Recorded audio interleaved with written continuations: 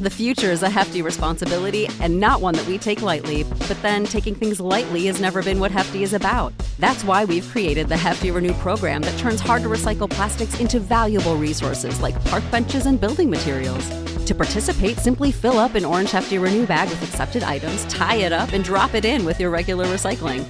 That's it. It's that easy. It's time to rethink recycling with Renew. Particular valued resources may vary by geography. More info available at heftyrenew.com. Astros Baseball is brought to you by Ram Shirts. Ram Shirts offers custom printed and embroidered apparel. They offer direct-to-garment printing for small runs and screen printing for larger runs. Follow them on Twitter and Instagram at Ram Shirts. Go to ramshirts.com for all your custom apparel needs. Welcome to Astros Baseball, a podcast by a fan for the fans of the Houston Astros. Here's your host, Rob Fontenot.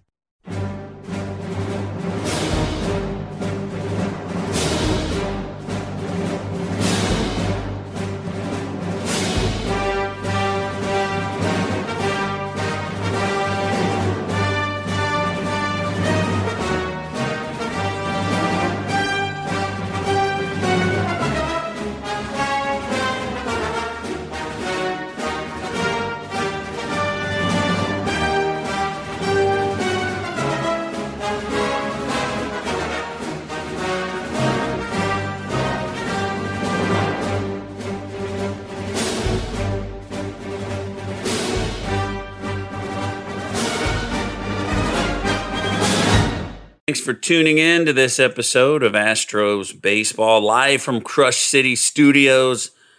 My guest today is Dale Scott, 33 years, an umpire in Major League Baseball, 40 overall, and is the author of the book, The Umpire is Out. Dale, thank you so much for coming on. Well, thank you for having me. Glad to be here.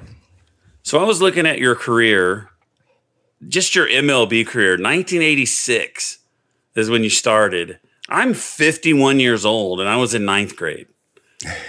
That is a long career. Yeah, I'm just short of 4,000 games. In fact, if I hadn't gotten hurt and retired a couple years earlier than I had planned, I would have easily exceeded 4,000 games, which is a pretty big milestone. There's, I think, only three umpires that have, three or four have over 5,000. Of course, Joe West just broke that record this past year. But then, 4,000 is another milestone because with replay and everything now, you're going to have and time off compared to in the past. Umpires just aren't going to work, as many games. They just won't be on the field as much, even in a long career. So I was hoping to get that 4,000, but a baseball to the face changed my mind on that one. I see in your bio on Twitter, 3,897 games, which you're talking about now, 3 World Series. You got to umpire 3 World Series, 3 All-Star games, 91 postseason games. How much of an honor is it do they pick you to do the World Series? Yeah. Everything's anytime you work postseason or an event like the All-Star game, it's the supervisors that for the postseason they look at your entire body of work for that season, both the good and the bad, and they get together. All the supervisors get together in early September, and everybody gets a list together. You're gonna have. I'm not quite sure what it is now, but there are 76 umpires on staff, and I think you use somewhere 40 something for all of postseason. I could be wrong on that number, but so and then there's guys that are hurt that can't work or only worked the last part of the season because they were hurt earlier or whatever's that'll aren't eligible. So you have all those factors to take in, and then they just make up the crews for the postseason. The 7 umpires that work in the World Series also worked in the divisional round. They come from that round. So they'll be working, 2 different series.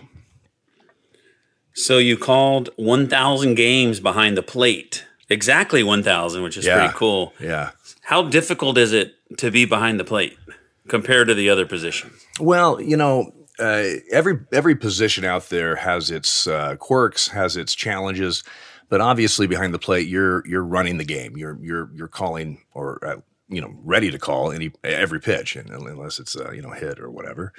And so you obviously are focused pitch by pitch by pitch. Now on the bases, you have to be focused too, but actually that's a little bit more of a challenge, especially if you have third base and maybe a very quiet game, meaning not a lot of base runners, not a lot going on, but you got to be ready, because all of a sudden in that ninth inning you have that pole bender, or you have that catch no catch or something, or a play at third with the go ahead run or whatever, and you better be ready for it. So that's a real mental challenge. But I think calling balls and strikes at the major league, any level, frankly, because it's tough, but at the major league level is unbelievable. It could be one of the toughest things officials do in sports. Basketball is a real tough. I refereed basketball and football at the high school level for about 18 years. Basketball is tough. It's in a confined area with a lot of big people in a small space, and there's fans all over you. And basketball, a ton of judgment. Advantage, disadvantage. There could be contact. Substantial contact and maybe not a foul, and hardly any contact, and you do have a foul. So, I mean, it's all judgment, and everybody's got judgment. So basketball is definitely a very difficult game to call. But just working the plate and calling pitches in a three-dimensional, zone that you have to call that is different for every hitter as far as high and low. And, of course, these pitchers that make these baseballs do magical things. It's a very difficult thing to do, and it's one that it takes a lot of years of experience of just seeing pitches and seeing pitches and seeing pitches to refine it and just get better at it. What are your thoughts about potentially someday in the future going to robo-umps? Well, I think there's some real issues there besides the nuts and bolts of the actual calling pitches. The way it's set up now, when they've used it in the Atlantic League and other places that they've tried it out, you still have a plate umpire, and you'll always need a plate umpire. You have decisions to make that aren't ball strike decisions that have to be made. The ball hit the hitter, or the foul ball in the box, or whatever there might be. Fair fouls, those kind of things, interference stuff. But he's got to also go down for every pitch with the earpiece in and focus like he's going to call the pitch, in case there's a glitch in the equipment during that pitch. And it happens once in a while, or it happened once in a while in the Atlantic League. And that's really kind of a tough thing to do, to focus every pitch, not calling the vast majority of them, but then all of a sudden in the ninth inning with a couple runners on, they go, oh, it glitched, call it. Now you've got to, you've got to call it. The other thing is, I'm not sure how they do this, but I mean, you have a slight delay. And what if you have runners running on a 3-2 pitch? Is the catcher going to wait till you get the signal? Is he just going to go ahead and throw, and it ends up being a ball, and he throws it out in the outfield when he didn't really need to throw it? I don't know how they're going to work that out. I kind of think that if they do use the automated strike zone, they, instead of calling every pitch, they may go to a system where, and this is my opinion, I have no idea, but they may go to a system where actually the umpire does call it all game, but the managers will have, X amount of challenges. So if there is a close pitch that they question in a key situation, they can then challenge that pitch. That way you're still the flow of the game and how we've always played this game and officiated this game would be basically the same. It's just you would have the opportunity to challenge certain, whatever number of pitches or however it's going to be set up, so that, hopefully if there is a mistake made in a key pitch, that can be corrected. I don't know. We'll see how it all works out. I like replay. I mean, I like what they've done with replay for many reasons, and we can talk about that if you want to. But as far as having the automated strike zone call every pitch of every game, I'm just not sure how that's going to work. Yeah, I'm not a big fan of it, but the way you put it, using it as sort of like a replay. Right. It could be a huge game, right, where the guy could strike out, but umpire calls it a ball and he walks, then the next guy hits a home run and the other team wins. So that's actually a pretty good idea. Well, I think what it does is it gives you the chance to correct errors or at least perceived errors by a team in a key situation. But it doesn't really affect the flow for the vast majority of the game. You just still have, pitchers pitching and hitters swinging and umpires calling it. So, to me, that makes a lot more sense than having every pitch called by this thing and having an umpire on standby. And again, I don't understand. I don't know how they do this slight delay thing. I mean, when you have runners on and stuff, it's not fair to catchers, obviously. And I'm just not sure how it all works. But if you had a challenge system, I think that might alleviate some of those problems. So you've umpired in every Major League Baseball stadium. Which ones are your favorite? I had the opportunity to work and see a lot of new stadiums go up. Starting around 1990, I think, or 91, when the old Comiskey was taken down and the new one was put up. Then just it seemed like every other year, there's at least one new stadium going in somewhere. There's some great stadiums. I think Pittsburgh is beautiful. The backdrop of the city and the way they had set that ballpark up. There's good. I think really great ballparks in Seattle, San Francisco, San Diego, Minnesota's new park, especially when you consider the Metrodome, which was quite something. I worked a lot of games there. And the Kingdome was like a tomb. And right now the worst stadium's got to be Tampa. I mean, it's arena baseball down there. It's just whatever rings it hits. It's like you're at a circus or something. But a lot of good stadiums, really. I mean, they've done a good job. And then, of course, there's some classics. Obviously, you have Fenway and Wrigley, which are destination stadiums. Even non-baseball fans, a lot of times will like to go to a game there just to see it. But there's Kansas City has a beautiful ballpark, which was built in the early '70s, so it's old, compared to some of these. Dodger Stadium's a classic. I mean, it's been there since the early '60s. So some really cool classic stadiums and some really nice new ones. And I remember Houston. They were talking about when they built the new Houston ballpark. And I'm not making this up. Originally, the architect or somebody was envisioning, how in the center field, the flagpole was in the field of play. I don't know if it still is, if they still do that. No. Okay, yeah, I thought they might have changed it. And there's that they used to have that little slope there in center field. Do they still have that also? No, they took that got rid of that. Okay. But when they originally were planning this thing, somebody got a little bit too artsy and they said, well, why can't we have the flagpole and a little slope and maybe a little creek that goes through water feature? It's like miniature golf. And I'm not sure if somebody who had that idea was really a baseball person. I think they were more of a conceptually that would be really cool. Yeah, it would be. It would also be a mess. So that never quite flew. But a lot of great stadiums that have come up in the last 25, 30 years. Who are some of the best umpires you worked with? Well, I worked, when I first came up, I worked with Don Denkinger, who is an outstanding umpire. I had the chance to work with Larry McCoy and Larry Barnett, which, Larry Barnett is, he had a lot of huge games and just a great human being. I worked 5 years with Richie Garcia, which Richie was an outstanding umpire. Dave Phillips. Some of the guys we have, Steve Palermo. Steve Palermo, I got to work with one full season with him. It was the season before he got shot. So I was, fortunate enough to be able to work with him then. But and now we have some really, really outstanding, good young umpires that are, working. Before I came up, there was kind of a thought in baseball for a time period of the bigger the better. The bigger the guys, the better. They're intimidating. They won't get a lot of gruff from players and things because they're big guys. And you could see some of the hires in the 70s. Just pretty big guys. Well, then they realized, well, maybe these big guys aren't the best. Not necessarily their skills, but the eye test, so to speak. Some of these guys are pretty doggone big, and they thought, maybe that won't work. So then they kind of stopped with that.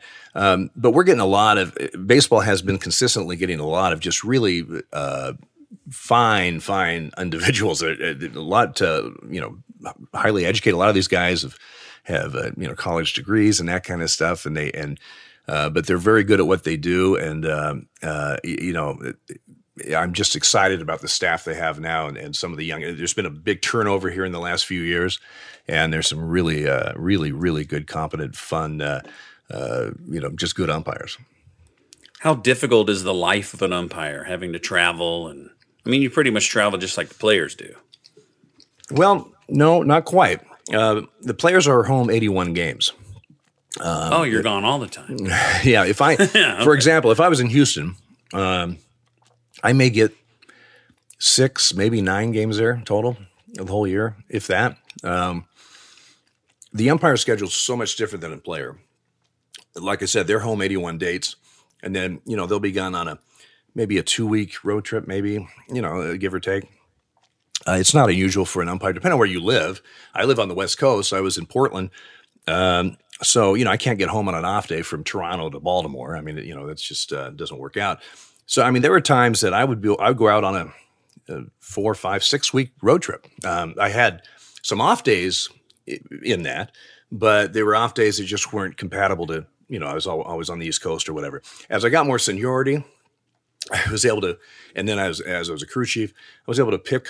We bid on our schedules at the beginning of the year, so I would look at all the schedules and try to get a schedule that had more West Coast games than some of the other ones, which worked out well because there weren't a lot of West Coast guys. There's a lot of Midwest, East Coast guys, so they didn't really necessarily want those schedules. So I was able to get home a little bit more. But yeah, you're on the road a lot, and from March to October, basically. We have 4 weeks off during the season. And that's, people say, well, why do you need time during the season? I mean, you're all off season. Well, that's true, but we're never home during the season. Like I said, like a team is. So you just kind of have to recharge a little bit, because the other thing that is a big difference from the teams and the players is they fly charter. So if they have a Thursday night game in Houston, and it goes, 15 innings or whatever, they got a plane waiting for them, or they're somewhere else and there's a rain delay and the game takes forever. They got a plane waiting for them. When they're done, boom, they go into the next city. We're always flying commercial, and for night flight, flights after a game, they're just not there, unless maybe if you're on the West Coast taking a red eye to the East. Otherwise, you got to get up the next morning. Now, I'm not complaining. I'm just saying it's a whole different ballgame when you're flying commercial, especially when I first started. Way before 9/11, flying was a lot easier. Once 9/11 hit with all the security and that kind of stuff, it's sometimes, we used to be able to have a Sunday afternoon game that went a little long and still make flights, just rush to the, right to the gate, boom, boom, boom. And now you don't have that luxury because, you have much more security, security line stuff. Of course, we have pre-check and all that stuff, but still, sometimes those are held up. And then a lot of times, they want you on board 15 minutes before, 10 minutes before, whatever it is, where it used to be, you could run on right about when they were shutting the door. So things have changed in the travel wise also. So an umpire is not flying charter. He's flying commercial. He's not getting home a lot. But again, I'm not complaining. I'm just saying it is it's a little bit of a different lifestyle. In the book, you said you were honest about players and managers, and some weren't perfect gentlemen. Can you give me an example of one manager and one player? Well, yeah, I could probably give you several, but this is a game of personalities. There may be a manager that I get along with, and the rest of my crew don't, or vice versa. And it's because I had this guy in the minor leagues, or maybe I had him as a player before he got into coaching and managing and that kind of stuff. There's all different reasons. For some reason, for whatever it was, Cito Gaston, the Toronto manager in the 90s, back-to-back World Series and everything, we just didn't get along. I mean, I could say it's nighttime. He would say it's daytime. It just seemed like that we could not agree on much. And where other guys got along with him fine. So, I mean, you just never know. Players, when I first came up, just about every player, because your first few years in the big leagues, they are testing you constantly. Let's say George Bell, if you want to go back with Toronto, somebody more guys that are tough to work on the mound. I mean, Roger Clemens, outstanding pitcher, right? But man, he was tough to work because he basically wanted everything that left his hand. So it was sometimes not as fair, but for the vast majority of players are just there to do their job. They're focused on that, and that's what they're doing. You've got a few on one side that are talkative and always kind of wanting to strike up a conversation. And then you have a few on the other side that basically they take, personally every time you call them out on strikes or something, like it's a personal vendetta or something. I don't know. But but the vast majority of the guys are just there focused on doing their job. They're very professional. Hey, Dale, how you doing? But they're there to do a job just like we are. So the title of your book, The Umpire is Out, that refers to you coming out as the first openly gay umpire in professional baseball. When did that happen, and why did you decide to do that at that time? I was the first active male official to come out in the Big Five sports. I started my career in professional baseball in the minor leagues in 1981 after umpire school in the Northwest League. And in fact, my first game in the Northwest League was about 2 weeks after first reports of this mysterious illness affecting young men in San Francisco and New York. Well, of course, that blew up into the AIDS epidemic of the 80s, which, for a lot of people that weren't alive then or whatever, it was very scary. They didn't know what this was. They didn't know how it was spread. There was a lot of false or information that just wasn't quite accurate. So I was starting my professional baseball career in the minor leagues, trying to get to the big leagues, obviously trying to get to the next step as you move up the ladder. So I didn't want anybody to know I was gay because I thought for sure that's, they'll never promote me or, back then, right? Right, exactly. And they won't say it that way. They'll probably just, pencil whip me on my evaluations and say, you're just not cutting it, just go away. I mean, I don't know that, but that's what I assumed. But then if you add to the fact that if people found, people in baseball found out I was gay, with the HIV epidemic that was going on, there would be other umpires who wouldn't want to even work with me. They wouldn't want to share a locker room or a hotel room or a car because when you're in the minor leagues, especially the lower minor leagues, you are with your partner all the time. And, so I had a lot of reason to hide my sexuality in my baseball life. Now, I was leading a double life because I wasn't a closeted man. At home, I was out to some friends, not everybody. I wasn't out to family yet. That came later on. But in other words, I wasn't just completely in the closet. I was in the closet during my baseball life, which in a way it was kind of easy to do because I didn't work in the city that I lived in. I was in Eugene, Oregon. That's where I grew up. So when I would go in baseball, I was on the road, so I wasn't around, my normal, friends or whatever. I didn't have to, it was easier to hide my sexuality then. But anyway, so that was through the minor leagues. That was through I got hired. I was in the American League. That's when they, National League, American League umpires until the year 2000. And, I'd met Michael, who's my husband now, but we've been together 35 plus years, but I met him right after my very first year in the big leagues in October of 1986. So I had my life with him and at home, and then I had my baseball life and I kept them separate, and I, played the game that society was, kind of forced on us at that point. Until about late 90s, I had a couple guys that I've known a long time and worked with just individually, just kind of randomly. In spring training, I was talking to Daryl Cousins. He said, "Hey, listen, I just wanted to say that I know you have a different lifestyle than most of us, but he said, you know what, I just want you to know that I'd walk on the field with you anytime. You're a good guy, and I just want you to know that it doesn't bother, that has no bearing on who you are in our relationship." And so at first I was, the shields were up because I was so used to, leading this double life. But eventually I could tell that, my shields weren't, people figured it out, basically, is what was happening. But that was a good thing because then I was able to loosen up a little bit and then just be one of the guys. So when I actually came out publicly in 2014, The people that signed my checks, the people I work for, Major League Baseball, they knew. The people I work with on the field, all the umpire staff, they knew. It was just, it was news to the media and the fans and the teams. And it was, like we had said earlier, it was the first time. So a lot of publicity for a short amount of time, and then it was life as usual again. You mentioned that they had figured it out. How did they figure it out? Well, I think that it probably didn't take a brain surgeon to know that, I had the same roommate.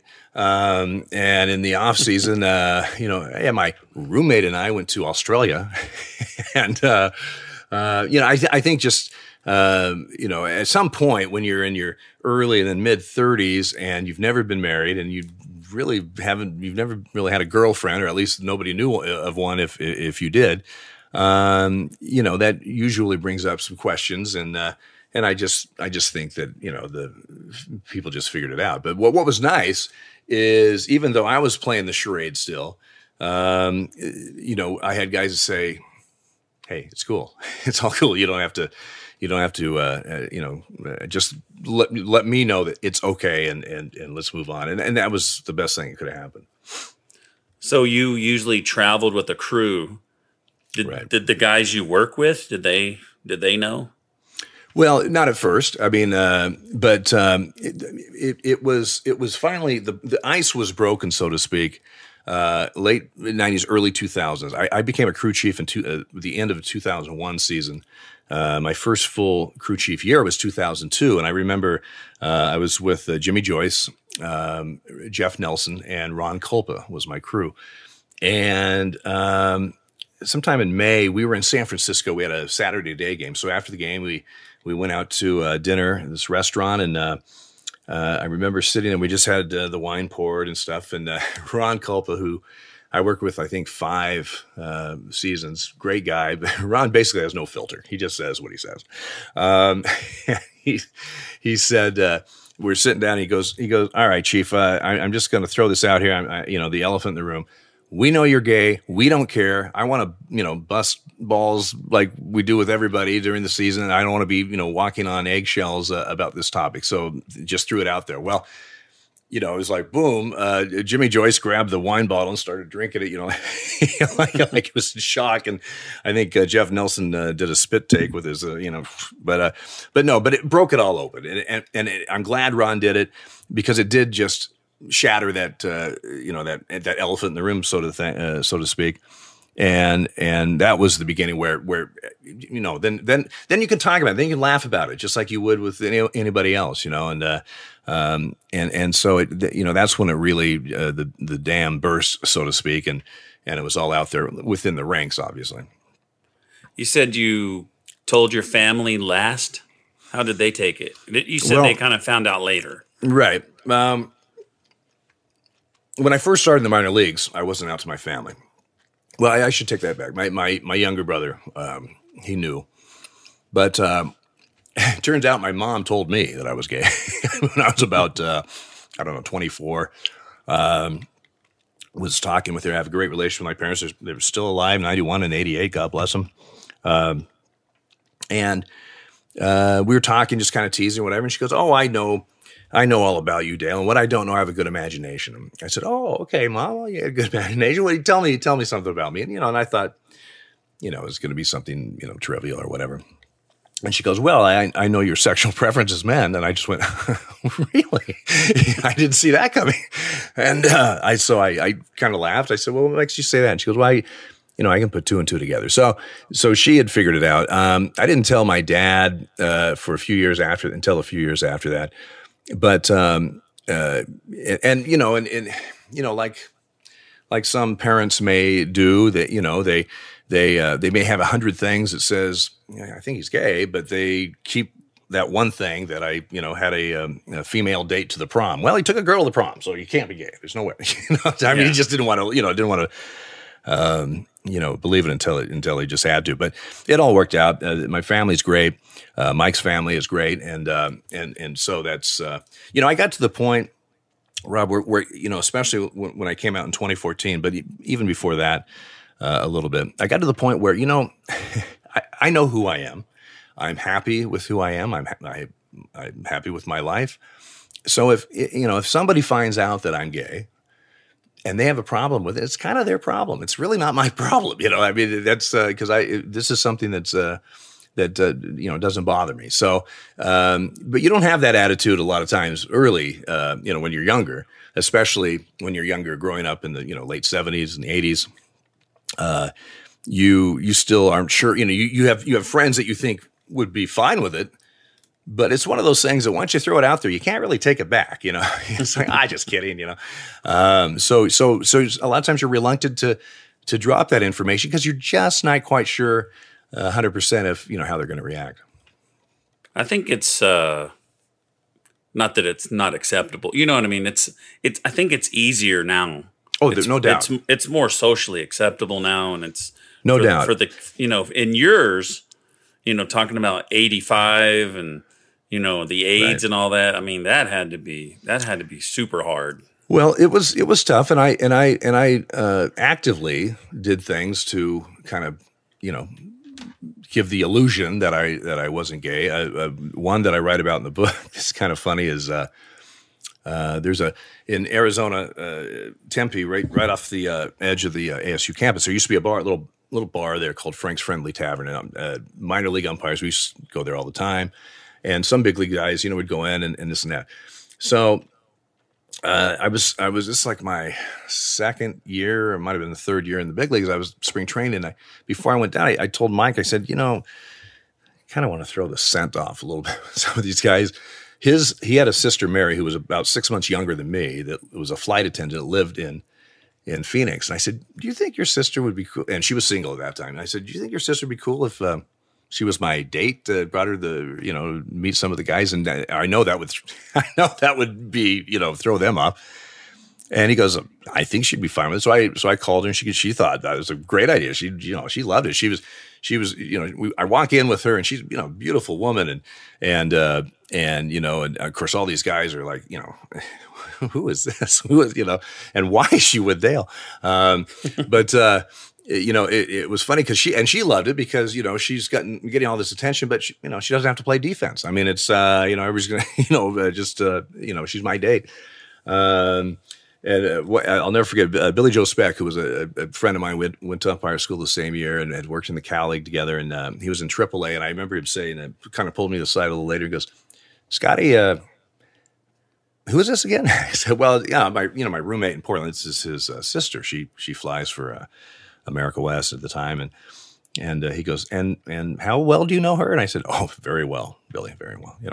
So he was like, he had this puzzled look on his face, like, really? but again, it's a funny story. But that's what I was doing. I did something like that to just to make sure people weren't too, I'm not saying that people are all sniffing around trying to figure me out or whatever, but this was just a way to just kind of throw everything out there, and get them off the scent a little bit. And that's how, I mean, in a way it's kind of pathetic now, right? But that's something that I actually did back in, 88 or whatever it was, because I was afraid to be outed in baseball because I at that time I was in the big leagues, but there's other umpire partners who maybe would want to work with me. There's, the teams, whatever. I just didn't want that information out. Yeah. So you say that you were building your relationship, but also you're on the road all the time. How difficult was it to maintain that relationship you were building? Well, it's tough. A lot of the guys have, are starting off, have families and stuff, and you're missing little league games, or you're missing ballet recitals or whatever, because you're gone all the time. It seems like, for me, I met Mike, October of 86. I just finished my first year in the American League. My next game wasn't until March. I mean, basically I met him for the entire off season. So, and I was trying to explain to him, this is all fun. We're all, he worked, he was managing a restaurant, but I said, this is all great. We're just having a lot of fun. I'm not working and blah, blah, blah. I said, you do realize when March comes, I will be gone for weeks at a time. trying to get him to understand that this isn't like this all the time. And especially the first couple years we were together, there's just times that you're homesick or he's in a big house all alone and just, and I've been gone for 4.5 weeks and, it can be a challenge a little bit, or, he's, got the flu or he's sick or something. And I'm, in Cleveland and there's really not much I can do. And you feel kind of helpless or whatever. But you learn, through the years, you take the good with the bad. And as I got a little more seniority and things changed a little bit with travel, especially in 2000 when we combined the leagues. So, I instead of going to California just to Oakland and Anaheim, I'm San Francisco and LA and San Diego, and I can hit them all. And you're in different areas of the country, a little longer, shorter trips and stuff, whatever. But it just made things a lot easier. But still, I'd be lying if I didn't say, even after all the years that we were together, every spring, right before, about 2 weeks or so before I would report for spring training, we both kind of got the blues a little bit because we knew what was coming up. Baseball is definitely a marathon. It's not a sprint. It's in March. October seems so far away. And even though we'd been through this year after year after year, you're just a little down just because you know what's coming up, but we dealt with it and it's all good. Your story reminds me of that movie Fever Pitch. I was trying to look it up right now while you're talking. Right. But, when they meet, it's the off season. Right. And then, and he's like, hey, well, it's going to be different when the season starts. And, right. She's like, that's fine. But it was way different than she expected it. So that's kind of how it was for you guys. Did he ever be like, man, I didn't realize you're going to be gone this much? Exactly. And then, there were times, and again, I write about this in the book, there were times that he would come out, there's one time in Chicago, and I'm staying at the same hotel with my 3 partners. We stayed at the same hotel in Chicago. Most guys did. So we knew a lot of the staff there, front desk people and managers and whatever. Well, Mike comes out, and so I smuggle him in, so to speak. But like we're going down to go walk to lunch or walk around or whatever. We took separate elevators. We went down different escalators. We went out different doors. And again, I think of it now, and it's so demeaning, and like we're second-class citizens or whatever. But the fact of the matter was, I didn't want to run into one of my partners. Oh, hey, how you doing? This friend of mine, Mike from Portland, or it would be best if he was stealth. I mean, I remember we ordered room service, and when the guy comes to deliver everything, Mike goes into the bathroom because there's 2 guys and there's one bed in this room, and again, I look back on it now and it's insane, but at the time it was is what I did. And he delivers the food and stuff. He takes off. I'm fine. So Mike comes out. I pour the wine. We're dishing up. We had a couple bites. The wine's poured, and all of a sudden the door knocks. And goes, room service. I forgot to give you your bread. Your rolls. So Mike gets up, goes in the bathroom, and I go open the door. Now it's obvious we've already started eating, and it's the same guy. He comes in. He sets him down. Whoever it is in the bathroom, and he kind of looks at me like,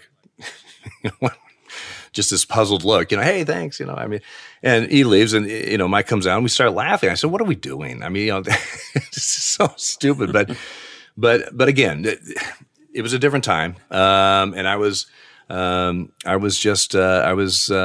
still paranoid, and very much in the closet with my baseball life. So, and it's come full circle, since then, but, that was the way it was in the 80s. Well, Dale, I appreciate you coming on. That's all I have for you today. Sure. Where can people find you, and where can they find that book? Well, I have a website, umpiredalescott.com. Just went up a few days ago. I'll have my schedule right there. There's a bunch of. I'm hoping to go to a lot of MLB Pride Nights this year. I'm booked, confirmed in 2 of them, San Diego and Seattle.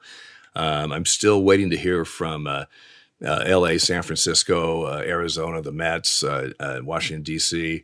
I'm pretty confident I'll be going to those, but until they're confirmed, I won't be putting them on the schedule. And then once we get those confirmed, we're going to have some book signings in those cities when I'm there. And then there's another swing in May. I'm going to be going out to Boston and hopefully Toronto. So anyway, they can find that on my website. And then I also, if anybody actually follows me on Facebook, I'll post it on there also. All right, Dale, I appreciate you coming on, and we appreciate all of you listening to this episode of Astros Baseball. Thanks for listening to this episode of Astros Baseball. Be sure to subscribe to be alerted when there's a new episode. Follow Rob on Twitter at Rob Fontenot. For the ones who work hard to ensure their crew can always go the extra mile, and the ones who get in early so everyone can go home on time, there's Grainger, offering professional-grade supplies backed by product experts so you can quickly and easily find what you need. Plus, you can count on access to a committed team ready to go the extra mile for you. Call, click Grainger.com, or just stop by. Grainger, for the ones who get it done.